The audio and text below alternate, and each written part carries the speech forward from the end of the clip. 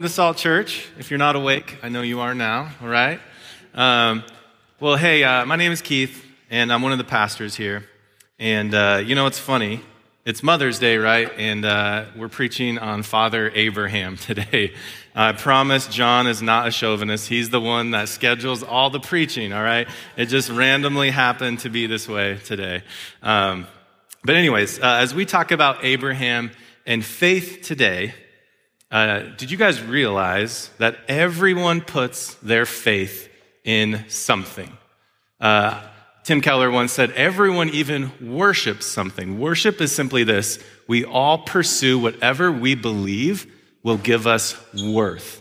And so faith is this: it's simply placing our trust in what we believe will save us, make our life complete, and give us a value and a meaning and a purpose.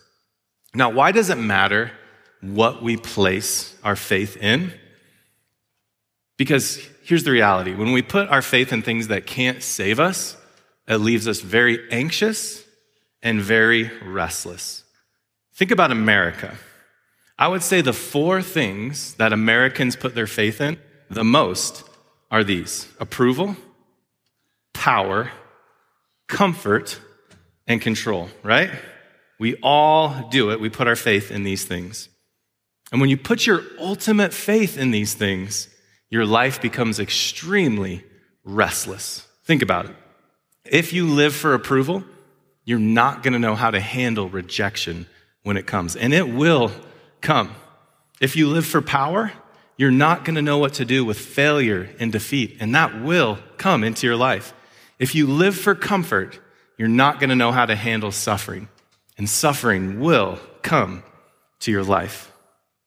And lastly, if you live for control, you're not going to know what to do with uncertainty. And everything in this life is uncertain.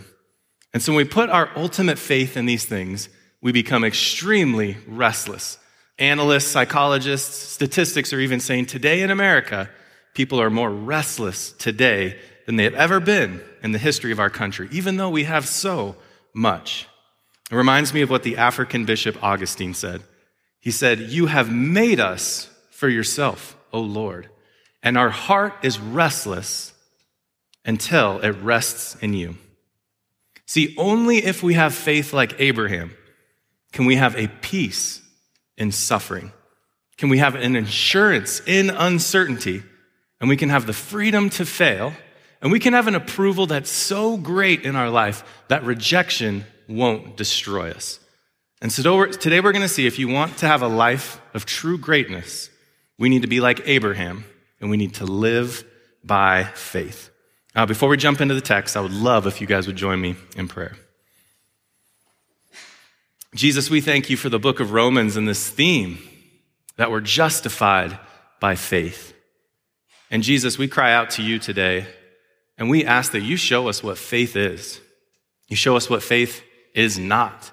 Lord, that we could have a genuine faith in you that not only would save us and forgive us, but it would make us righteous and give us the strength, the attitude, and the hope to go forward, trusting that you are good despite what we see in the world. So Lord, I pray this morning that you give us eyes to see and ears to hear, and that your Spirit would minister in a mighty way this morning. So in Jesus' name we pray. Amen.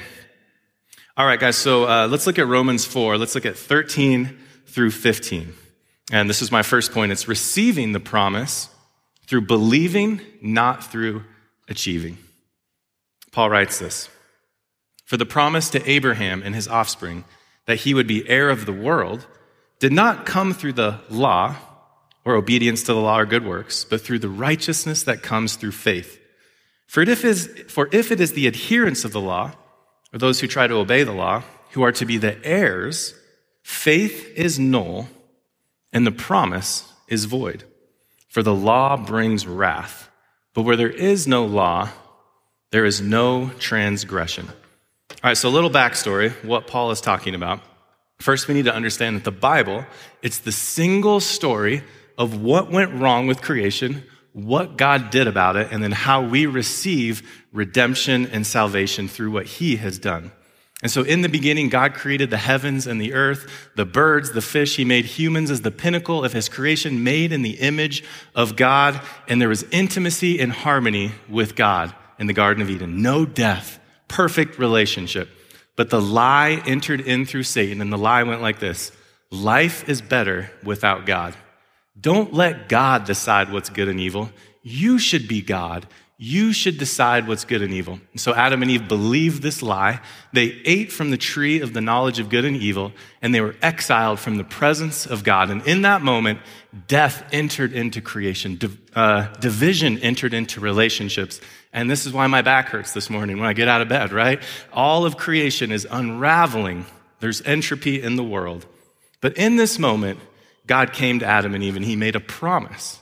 He promised this. He said, hey, even though you brought death into creation, I'm going to bring a savior through Eve, through this mother Eve. There we go, Mother's Day sermon, all right? Through Eve, and he is going to redeem creation. He is going to remove death. That's what I'm going to promise mankind. And so the story of the Bible follows this promise.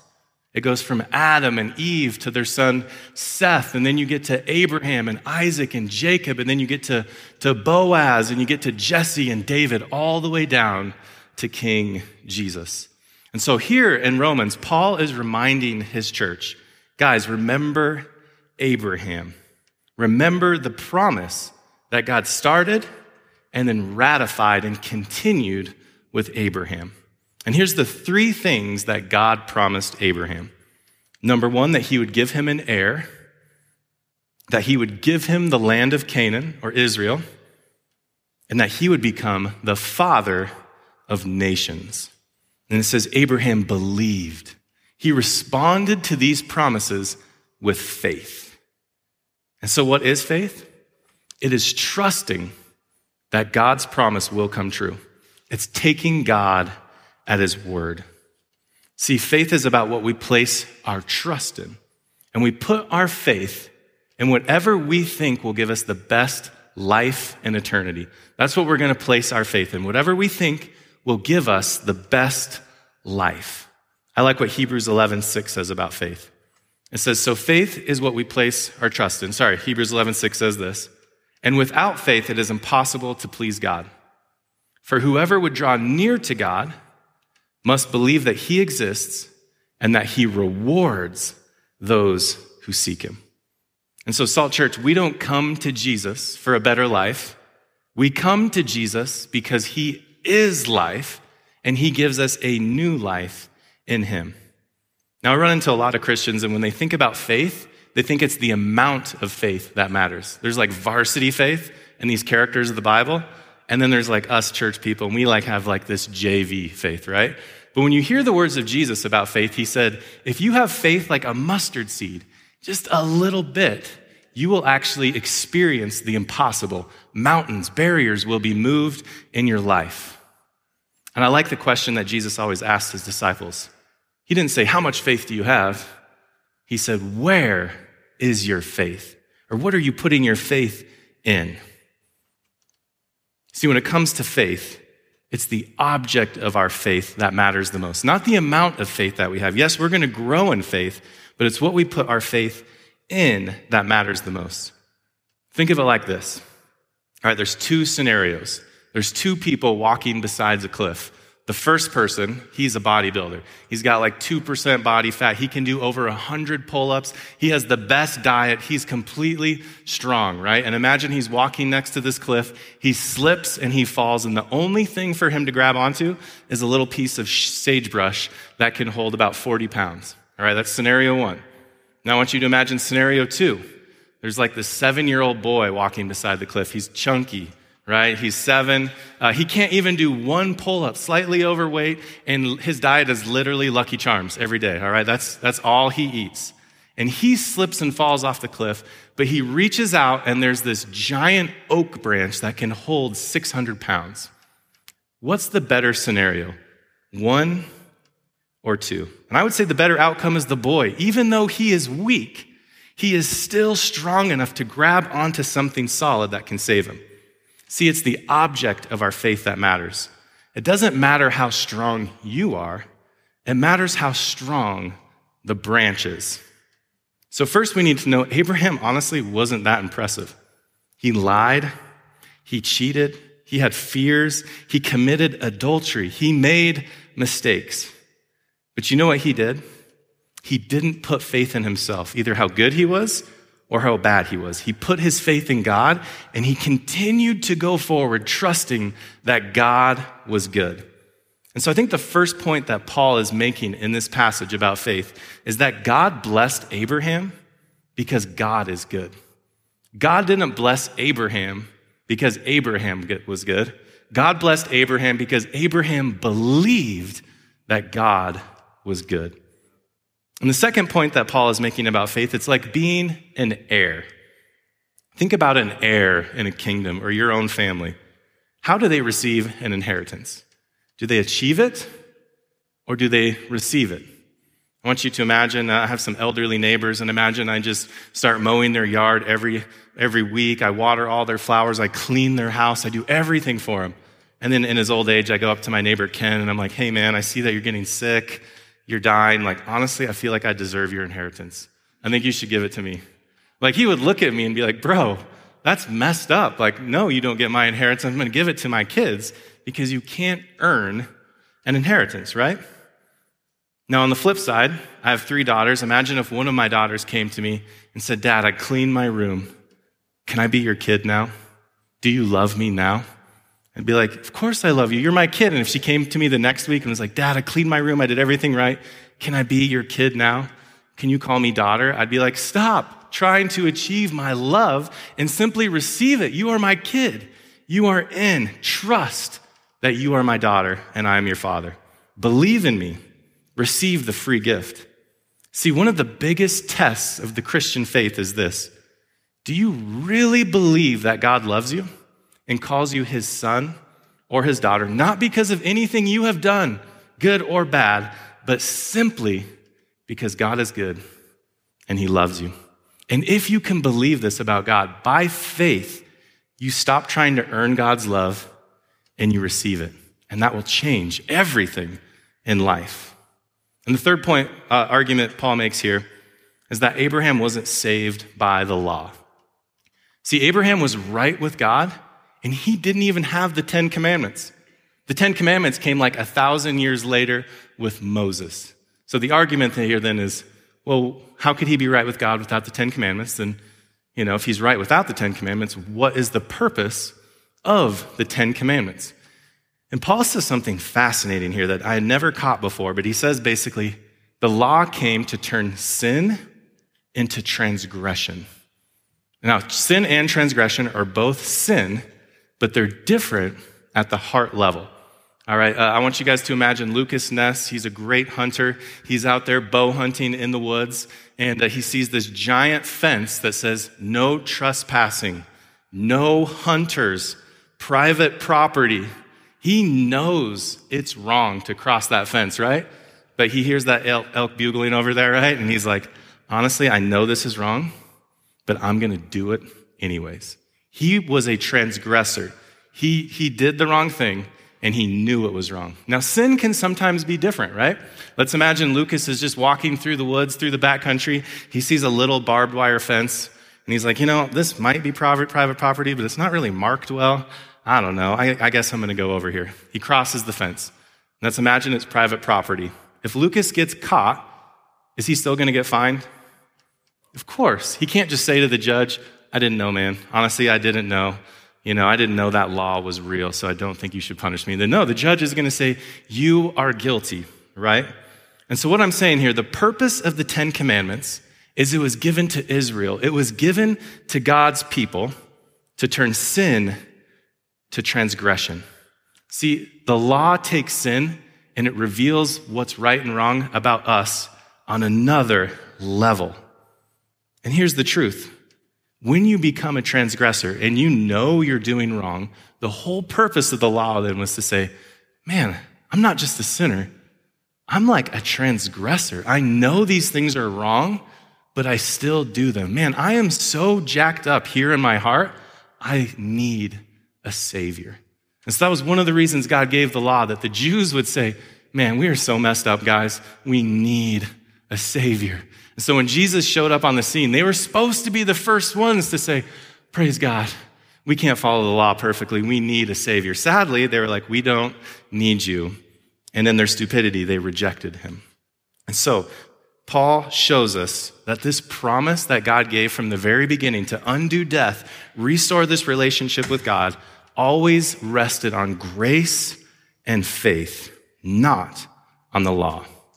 Let's look at the text. Look at Romans 16 through 17. It says this. That is why it depends on faith, not the law, in order that the promise God gave may rest on grace and be guaranteed to all his offspring, not only to the adherent of the law, that's the Jew, but also to the one who shares the faith of Abraham, who is the father of us all. As it is written, I have made you the father of many nations, in the presence of the God in whom he believed, who gives life to the dead and calls into existence the things that do not exist. And so right here, Paul is basically answering the question, why does this salvation depend on faith? And first of all, it's because we can't save ourselves, but he can. We can't forgive ourselves of our sin, but he can. We can't make ourselves righteous, but he can. We can't give ourselves a purpose in life, but he can give it to us. We can't become valuable by our works in this life, but he can give it to us. I like to think of salvation like Thor's hammer. It's just sitting on your chest, right? And no matter what you do, you can't lift it off. It's impossible, right? But for God, honestly, it's really easy. He comes and takes that weight of sin off of you and forgives you. It's something that you could never do. And for God, honestly, it's easy, right?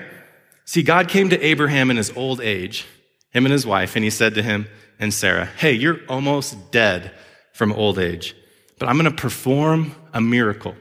Your 80-year-old wife will get pregnant, and she's going to give birth to a son. I love that the text says God calls into existence things that do not exist. God did this with creation. He did this with Abraham. He did this with the Virgin Mary. He did this with the resurrection, and he does it with us. See, God operates in the realm of the impossible. We don't. This is why we place our faith in him. He can do the impossible. We can't. He is infinite, and we are finite. Now, some of us might balk at this miracle talk and say, really, Keith? Miracles? Come on, this is superstition. Like Thomas Jefferson, he loved the Bible, but he just couldn't believe that God would perform miracles. So he tore all those pages out of the Bible. And now I'm sure he had to stand before God someday, and he's probably like, man, I'm such an idiot, right? And so here, I want to bring some clarity to why we should be able to believe in miracles, okay? In America, we like to say we're enlightened people. Miracles, it's just superstition. But I want to just say that miracles make perfect sense for God. I want you guys to think of like the most famous painting there is, the Mona Lisa, right? And Leonardo da Vinci, I believe, was the painter of this, okay? And so I want you to imagine he's working on this painting. And I want you to imagine one of his friends or enemies comes up to him and accidentally just sneezes on the painting. All right, I think they made a movie about this. But someone sneezes on the painting. And if Leonardo looked at the painting, the Mona Lisa, and she is bound by the canvas and the laws of this painting, and he looked at her and said, Mona, I think you need to fix this painting yourself. Like, that would be silly. That would honestly be dumb. That makes no sense at all, right? But for Leonardo to step in and fix his own creation because he's not bound by the laws of the canvas makes perfect sense. See, miracles make sense because God is not bound by what we are bound by. He's the painter. His creation is the canvas. And for him to restore his painting to how it's supposed to be makes perfect sense. He's honestly not breaking any laws of nature. And so a miracle is simply God restoring his creation, his painting, to how it's supposed to be. And this miracle birth that happened with Isaac was God restoring creation. And this is why Jesus was always doing miracles. He had this massive healing ministry. The lame, the sick, the blind were always coming to Jesus, and he was healing them. And basically what he was doing was saying, I didn't make my creation like this. This wasn't my intention, and I'm going to restore these things to how they're supposed to be. And so when God brought many of his saviors through the story of the Bible, from Samuel to Samson to Isaac to John the Baptist to Jesus, they were often miracle births. And what Paul is saying here that's so amazing, he's saying, in your new birth, you being born again as a Christian was also a miracle done by God for you. See, it wasn't moral change, it wasn't behavior modification that caused you to be born again. It was God breaking into your story through faith to begin to restore you to a relationship with God. And so it depends on faith because only God can take a sinner, forgive him, and make him righteous. And I love what the scriptures say. It says angels literally freak out and throw a party when a sinner repents and trusts in Christ. Like angels don't freak out when you have amazing gains at the gym, right? Like angels don't freak out when you have crazy financial success. But angels freak out and rejoice when God takes you and makes you as righteous as the Son of God, and you do it by faith. I even heard a miracle story this week. Connor's mom gave her life to Christ. He got to share the gospel with her. And the scriptures say angels are rejoicing at this miracle because it's the greatest miracle of all. You being righteous by faith. It's the greatest miracle. And last, it depends on faith because anyone can believe. I like how Abraham is the father, not of just the elite, not of just the good people, not of just the Jews. It says he's the father of many nations. And the beauty of faith is even a little 3-year-old can believe. The beauty of faith is even an old man on his deathbed can believe. The beauty of faith is the rich and the poor can both believe. The beauty of faith is the rebel and the moral person can believe. It's a salvation that is able to be given to all because of faith. And when we grasp how great this faith is, it gives us a changed attitude and a changed life because of hope. So let's look at the second point, a faith that gives us hope. Let's pick up in verse 18. It says this, in hope, he believed against hope, that he should become the father of many nations as he had been told. So shall your offspring be. He did not weaken in faith when he considered his own body, which was as good as dead, since he was about 100 years old, or when he considered the barrenness of Sarah's womb.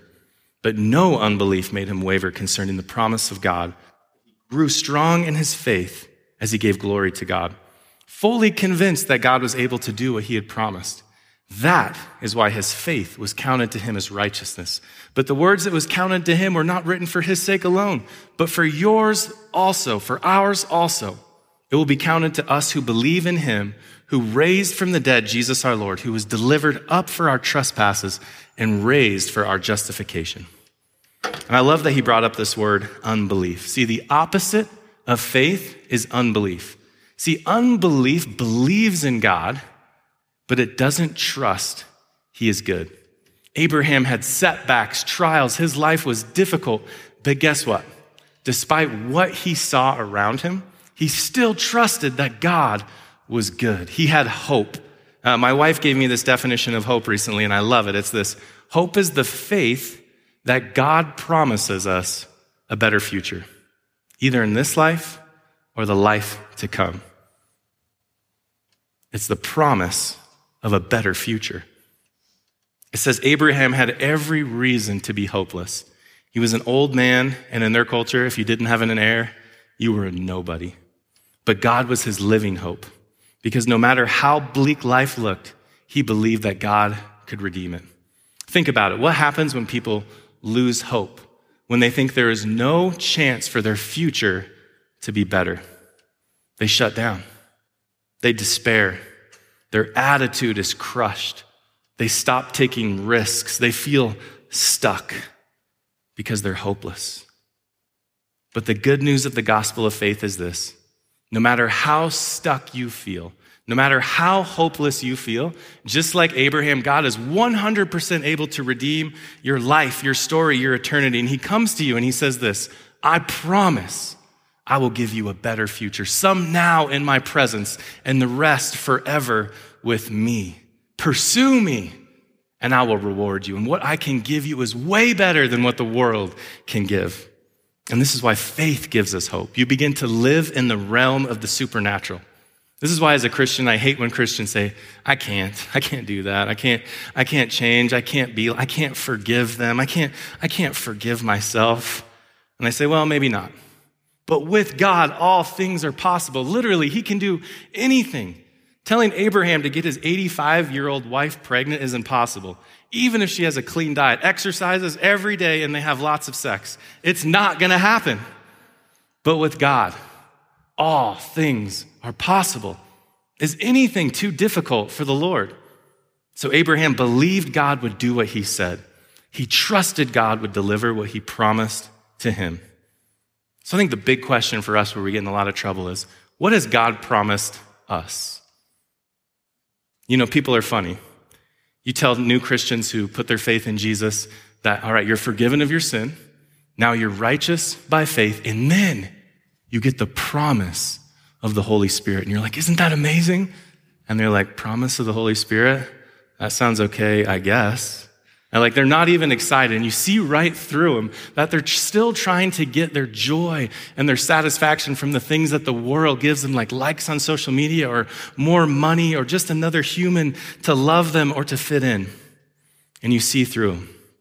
And this is why Paul prayed to the Lord on behalf of God's people. He said, God, give him power to understand this promise and just how great it is. Because if you understand this promise, it will change your attitude forever. See, the blessed life is not a ton of financial success and a ton of health.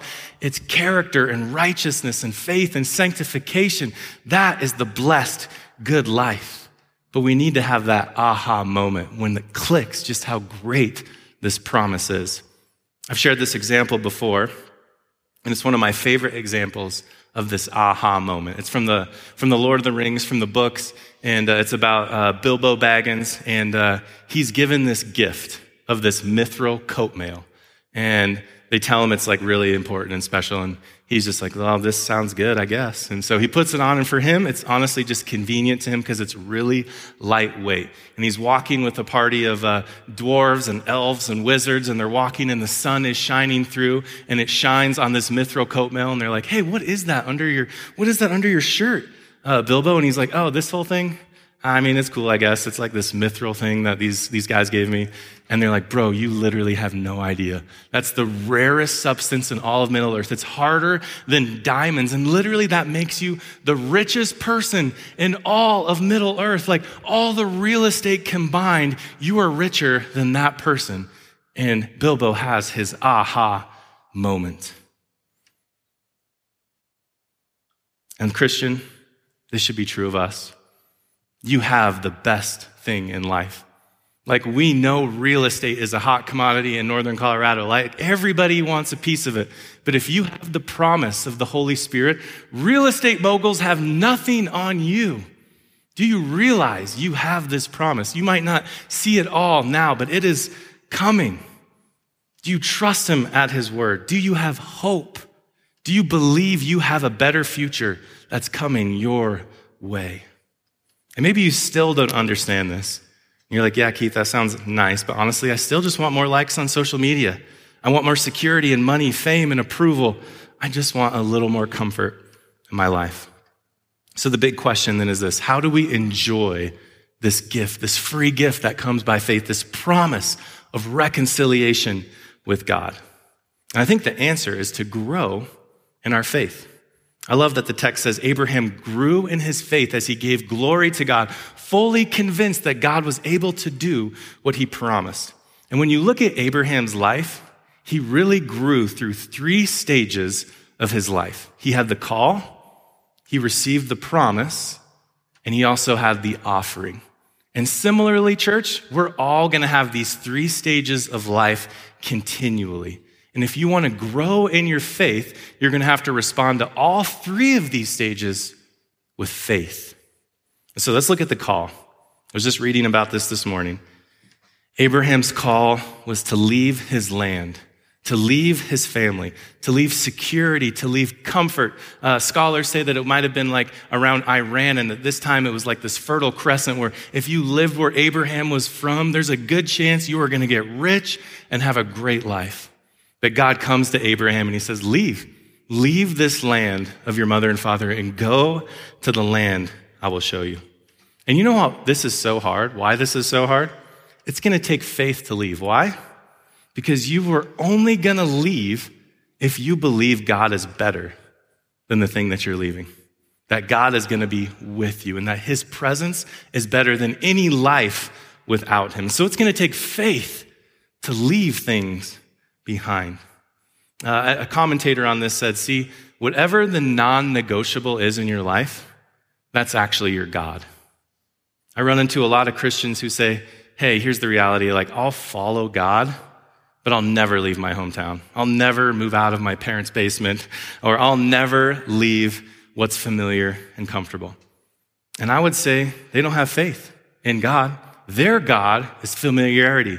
It's comfort. It's family. And they need to put their faith in God, or they're going to miss out on the good things that God has for them. I run into a lot of Christians who say, I believe in God, but I'm never going to share my faith with anybody. That's just awkward. It makes people uncomfortable. They have a non-negotiable, right? The non-negotiable is I don't share my faith. And so I'd argue their God is not the God of the Bible. It's the God of approval of others. And they're going to miss out on seeing other people come to faith in Jesus. And here's the good news. There's two kinds of evangelism in the Bible. There's Philip evangelism. Drake and Brittany do it all the time. They know the Bible. They sit people down. They walk them through the scriptures. They lead them to Jesus. That's Philip evangelist. And then there's Andrew evangelist, which I like too. Andrew evangelist was just, hey, come to my church and check this out. I love you. I don't really understand this very well, but I love you and I think you should come.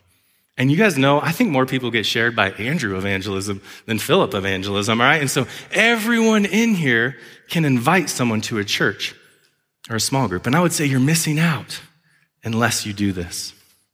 Another thing, people approach God and say, God, I'll follow you. I'll make you God, but I'm never going to be generous with my money. Like, this is my money. I'm not going to give to the church. I'm not going to help people who are poor. This is mine. I worked hard for it. So what's their non-negotiable? It's money. And their God is money. But notice Abraham didn't question the call. Like, he didn't say, Abraham, go, and Abraham was like, well, God, I'll follow you only if Canaan checks all the boxes, right? Like beach, check, mountain, check, okay, good gardening, great. No, God said go, and Abraham said where? That is the life of faith. See, we grow when we answer the call, because when we leave comfort and security and we step out on faith, we get to experience God being faithful. Like Peter walked on water. He got to experience that. He went out by faith. He got to experience God's faithfulness. And this is what grows our faith, church. When we step out, it's risky, but then we experience God's faithfulness over time. Faithfulness of God grows our faith. So my question to you, church, is have you made Jesus your Lord? Have you answered the call? When you make him Lord, it means you have no more non-negotiables in your life. Do you believe that what Jesus said is true, that the only way to find your life is to lose it and make him Lord? And as long as you remain Lord, you're going to be a mess and you're missing out on the joys of making Jesus your Lord. All right, so Abraham had to leave. That was the first way that he grew. And that's the first way we have to grow. Answer the call. And the second way that Abraham grew in his faith was the promise. God promised Abraham a child. And I think John Randall told me he had to wait 25 long years to receive this promise. Can you imagine the pain of waiting for something that long, something that you wanted so bad? That's hard for us today. Did you guys know that God promises a better life for you partially now and then forever fully? And we have to wait for things to get better.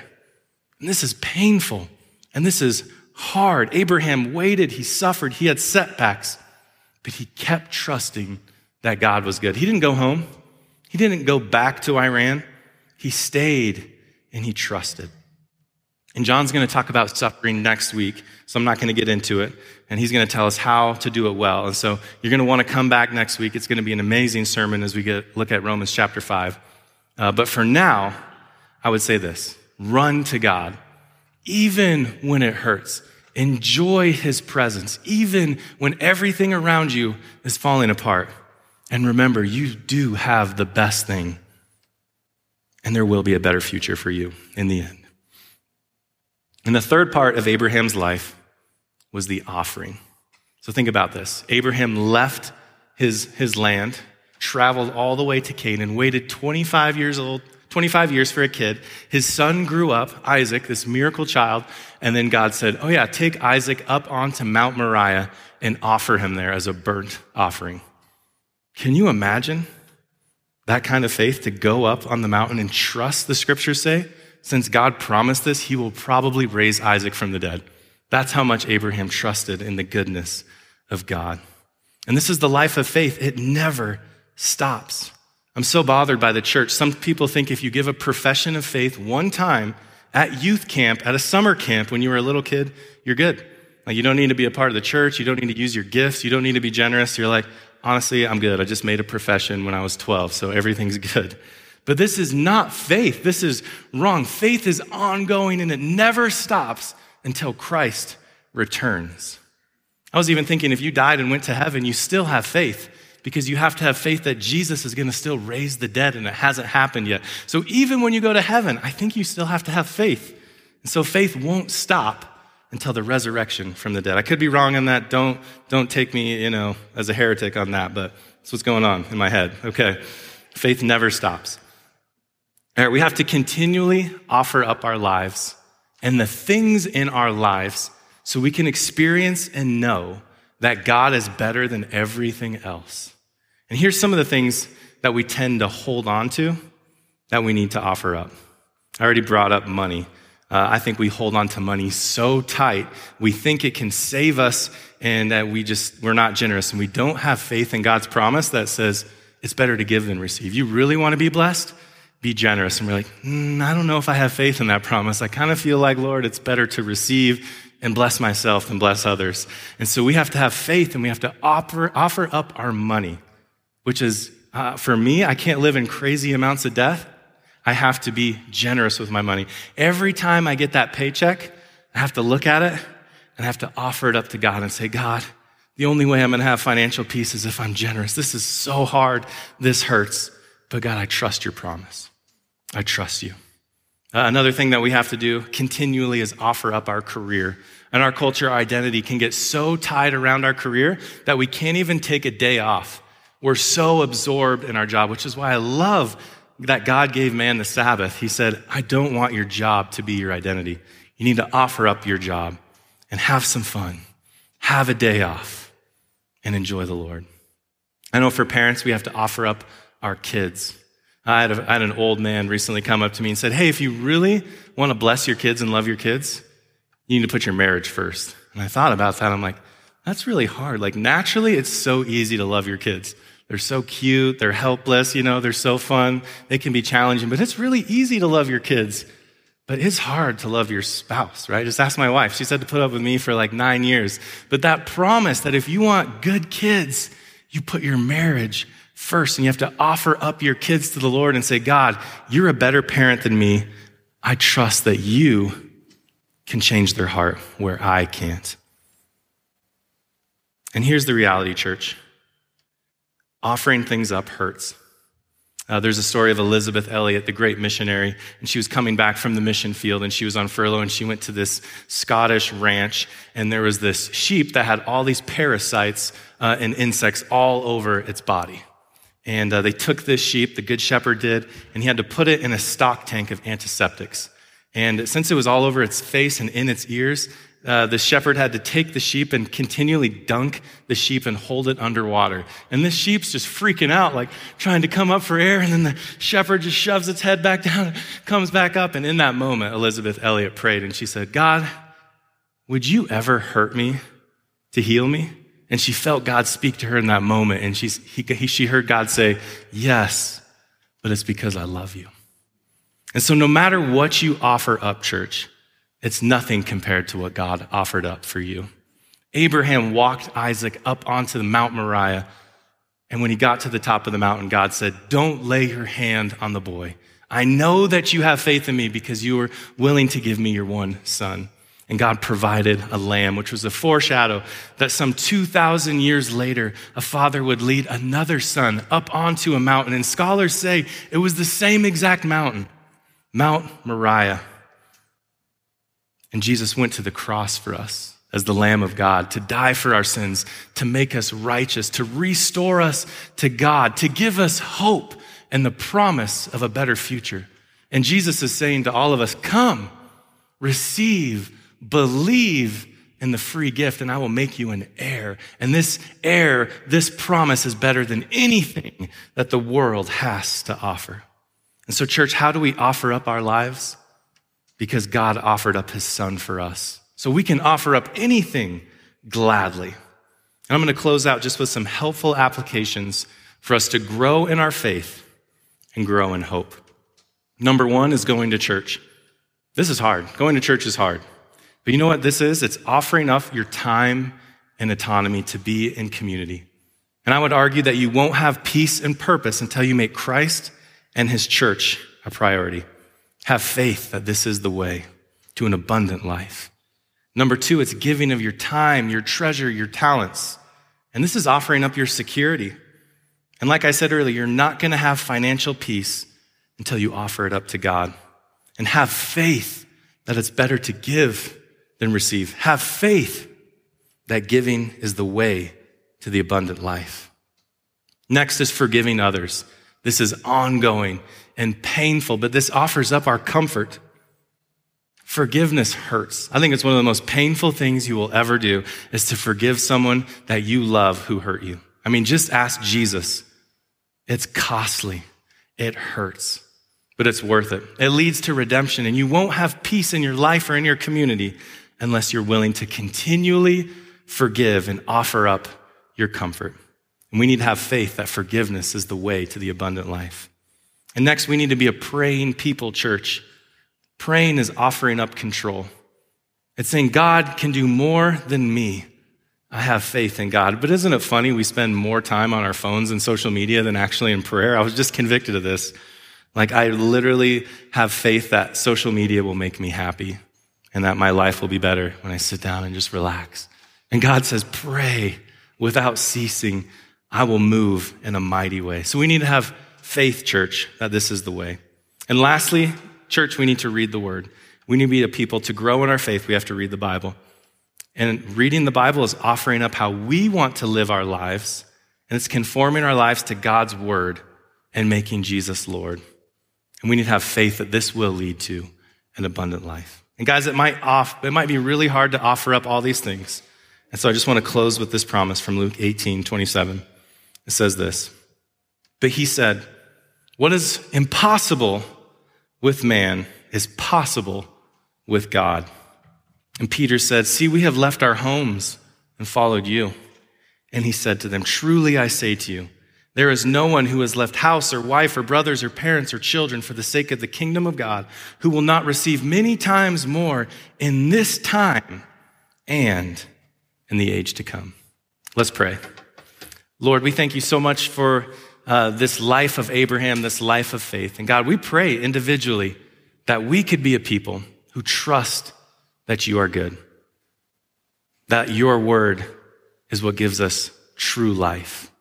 And Lord, for everyone in here who's struggling with faith and we put our faith in the wrong thing, God, I pray you give us power from on high to understand that putting our faith in you is way better, that you are a good God.